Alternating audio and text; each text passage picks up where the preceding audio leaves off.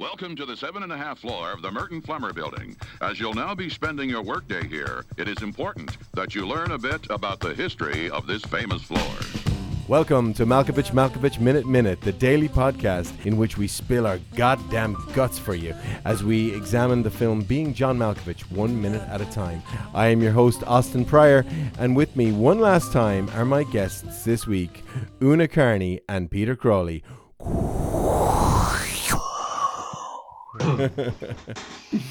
We're in the portal. All right, folks.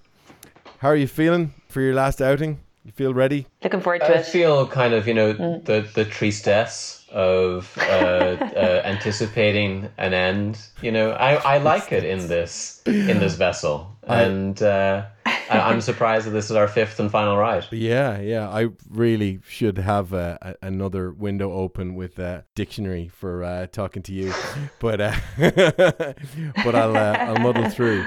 So today we look at minute 20 of Being John Malkovich. Minute 20 starts with Craig saying that the workplace is not the most suitable environment for this type of discussion, and ends 1 minute later with Craig beginning his attempt to guess the name of his office crush. All right, how do we get on with minute 20? It is a gorgeous performance, that moment. Yeah. I mean, it's just the sort of, Craig is the kind of guy, I suppose, who digs himself further into further holes. So as he tries to get out of one, he said he did the right thing and said the right thing, but it doesn't serve him. Dr. Lester, while I'm flattered you would share your feelings with me, perhaps the workplace is not the most suitable environment for this type of discussion. All right, you're right, all right. I tell you what, meet me after work today at Jerry's Juiceteria on Lex, and I'll spill my goddamn guts for you. That sort of masochism is kind of something that I think crops up with Kaufman a lot.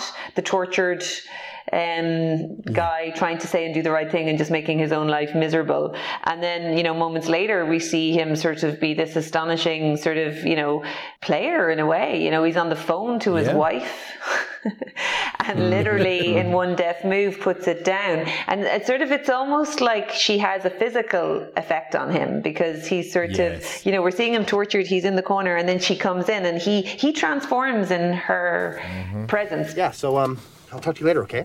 Yeah, you too. Gotta go back to work. Okay, bye. Hi. Do you know that I don't even know your name or where you work? Yeah. It's a little bit conceited. I mean, that's what's lovely about the language. It's like, can you believe that I don't even know your name yet? Yeah. I'm so with her in that moment. She's like, yeah. You know what I mean? It's and sort of like... she leaves it hang, which is amazing. Not only does she just flatly say, yeah, but she lets the moment hang. She just holds that expression. Craig is then forced to make the next move, which it's a pretty good move that this game he introduces of... Okay, how about this? If I can guess your name in 3 tries, you have to come have a drink with me tonight.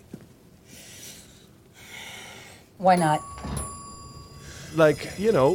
Pretty brave move. Again, not great with the whole adultery part, but sort of admirable. He's learned something about her character since the last time, which is he knows that if he introduces some element of unlikelihood or probability and it's the game and she probably thinks she's going to game, well, why wouldn't I play it? I think her performance is incredible in this minute because you literally see her thinking. He's going, will you go for a drink with me? And you can just see her going, no. And then he goes, if I can. And it's like literally the length of that sentence. You see her and then she has this sort of exquisite moment of reflection and she's like, okay. And it's just great. It's like she's kind of gone, what better have I? Not a lot tonight. So, and he's not going to get it anyway. And I'm going to think of some great put down line.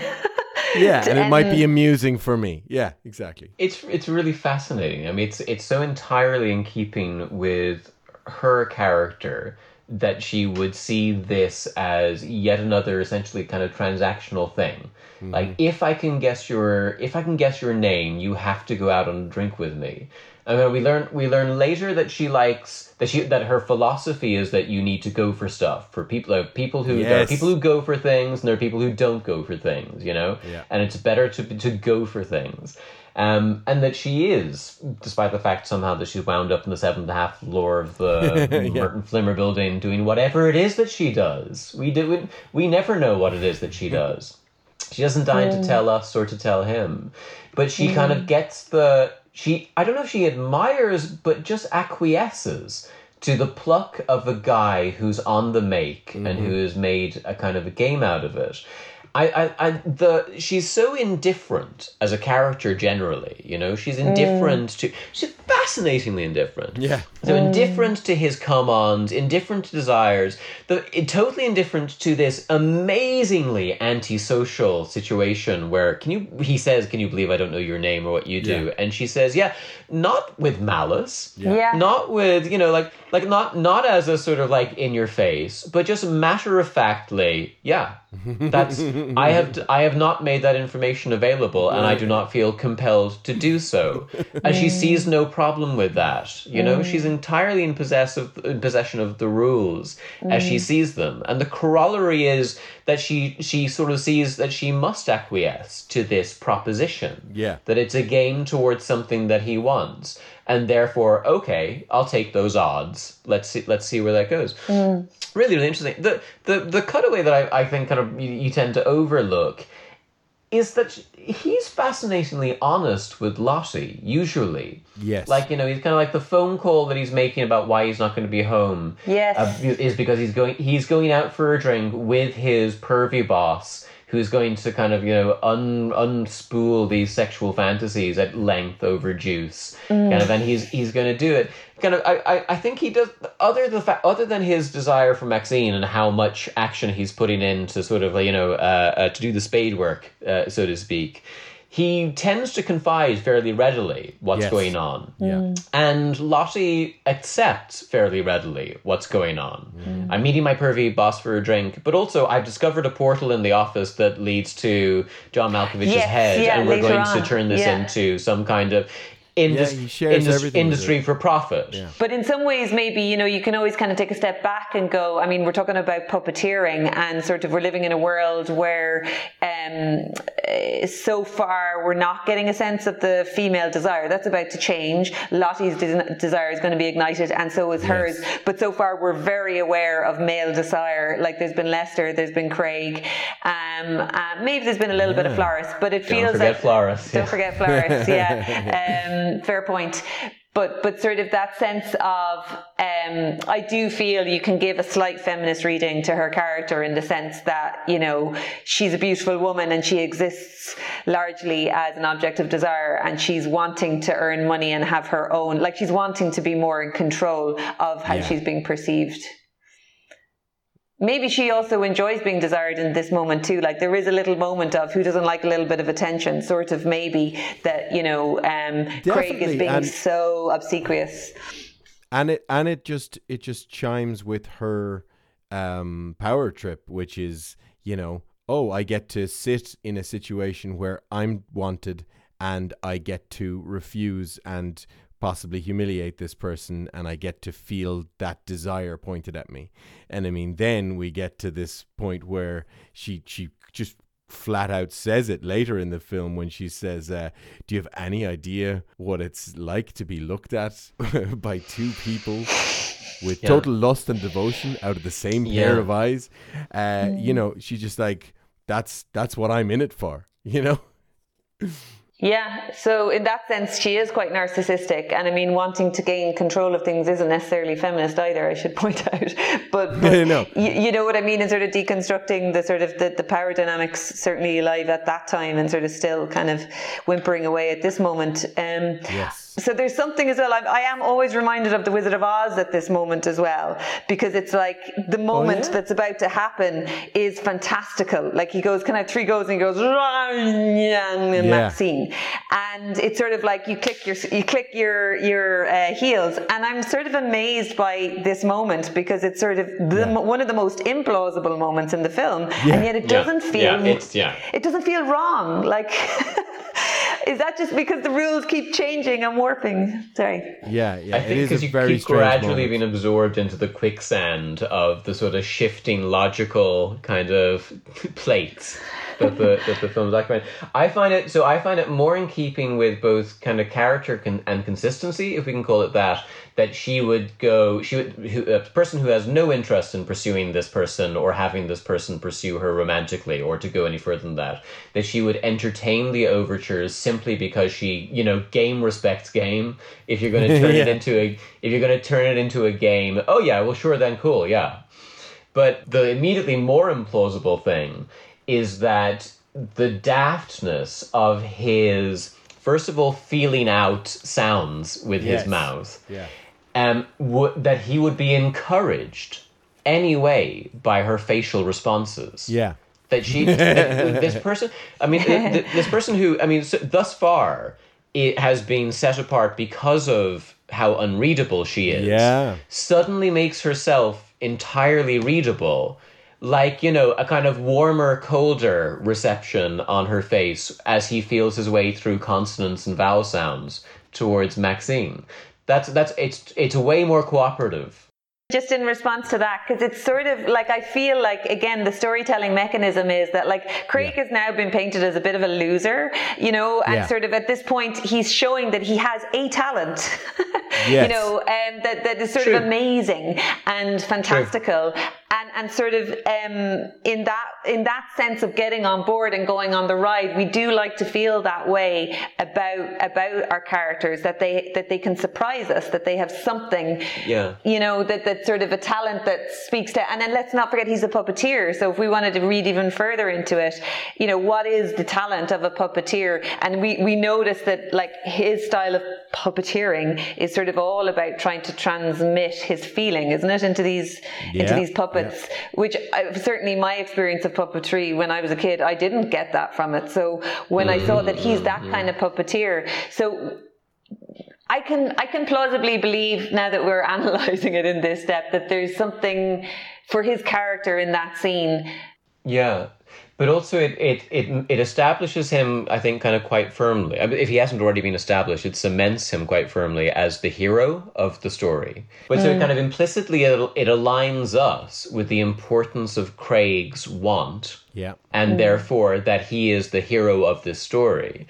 And I think kind of the subversive thing about it is, as the film goes on, it becomes considerably harder and harder to see Craig as the hero, either in kind of moral or protagonistic terms. Yes. Do you know? Yeah. So it's like it's harder and harder to condone his behavior, but then it's harder and harder to see Craig as the hero because he's not even on screen anymore. Yeah, he's erased. He kind of disappears into it. Disappears. Exactly. Yeah. And then where is the agency? And here's probably kind of where we could afford to leave it, because I do wonder about my own feeling about whether Maxine is the character who changes the least or changes the least over the time frame of the film. Yeah. Because I think Craig probably experiences a lot, changes in the most confirmable, obvious, physical way. Yes. But doesn't fundamentally change as an individual. No. And finally, Lottie really does. Lottie kind of goes through the most important transformations, does actually get a taste of being other people, does get a sense of what her own goals in life could be, and winds up in a very different place, in a very different circumstance, which is kind of the fulfillment of her underlying desire. That seems like a complete journey. So when Cameron Diaz was unsure about the role, well, actually, kind of, it took Cameron Diaz on a journey in that character that I think that otherwise you might not have accessed. Yeah, the only other thing that I wanted to point out was a completely just, it feels like a big step down to something lowbrow after all this highfalutin chatter. But what I noticed just today for the first time is at about the 36-second mark, you can quite clearly see Spike Jonze reflected in the chrome of the payphone to the left of the screen. Well, I say quite clearly. You can quite clearly see a person. I'm not 100% sure it's Spike Jonze, but I think it is, and I think he's observing the scene. So yes, I can see that moment of the head moving. Yeah. It's definitely a man's head. Yeah. No, I think that looks plausibly like it could be Jonze. He's got a sort of an angular face, though his hair is dark. And I think it's his hair is cut quite short during the filming.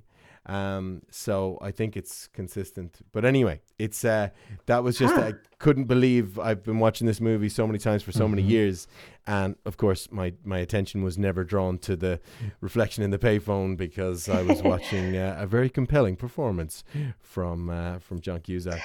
How many times have you watched this film? Oh, I mean, only once in the cinema, sadly, and then on DVD and Blu-ray over the years. I mean, not much in the last 10 years, but in the previous decade, I just couldn't estimate it. And we used to put on parts of it to watch to re-enjoy, and it was just in my kind of housemate situation. It used to be just one of the big quoted movies. So I really it'd be tens of times, but I really don't know. I really couldn't guess. And then when I was going out with my then girlfriend, my now wife, it was one of the ones that I was like, oh, we have to watch this. I need to share this one with you. And it was kind of a bonding one for us. And so it has an outsized position in my brain. So I think we're running out of time. I think we're going to have to say goodbye to the two of you finally. Thank you both so much. And before we go, Peter, where can people find you online, and what would you like to point people at? You cannot find me online. I have jettisoned away from my social media accounts. Yeah, I was hunting you down, couldn't find a trace. I am off the grid, folks. If you're in desperate need of making communication with me, please find a high voltage lamp and project my insignia onto a cloud. I will see it from a rooftop, and I will swoop down to make contact with you there. Excellent. And Una? Mine is far more prosaic. I'm a filmmaker, so I have a website, which is my company's name is Tyrella Pictures, which is TYRELLA Pictures.com, and I am on Twitter and Instagram and stuff. But there we go. We've had a lot of fun in the last 5 days. Yeah, I'm going to be sad to see you both go, but see you go I must. I'm very deeply in control of this vessel now, and I'm getting very used to it. So I think I can expel you by will now. Let me just... Ooh. Thank you so much, Austin. It's been great fun.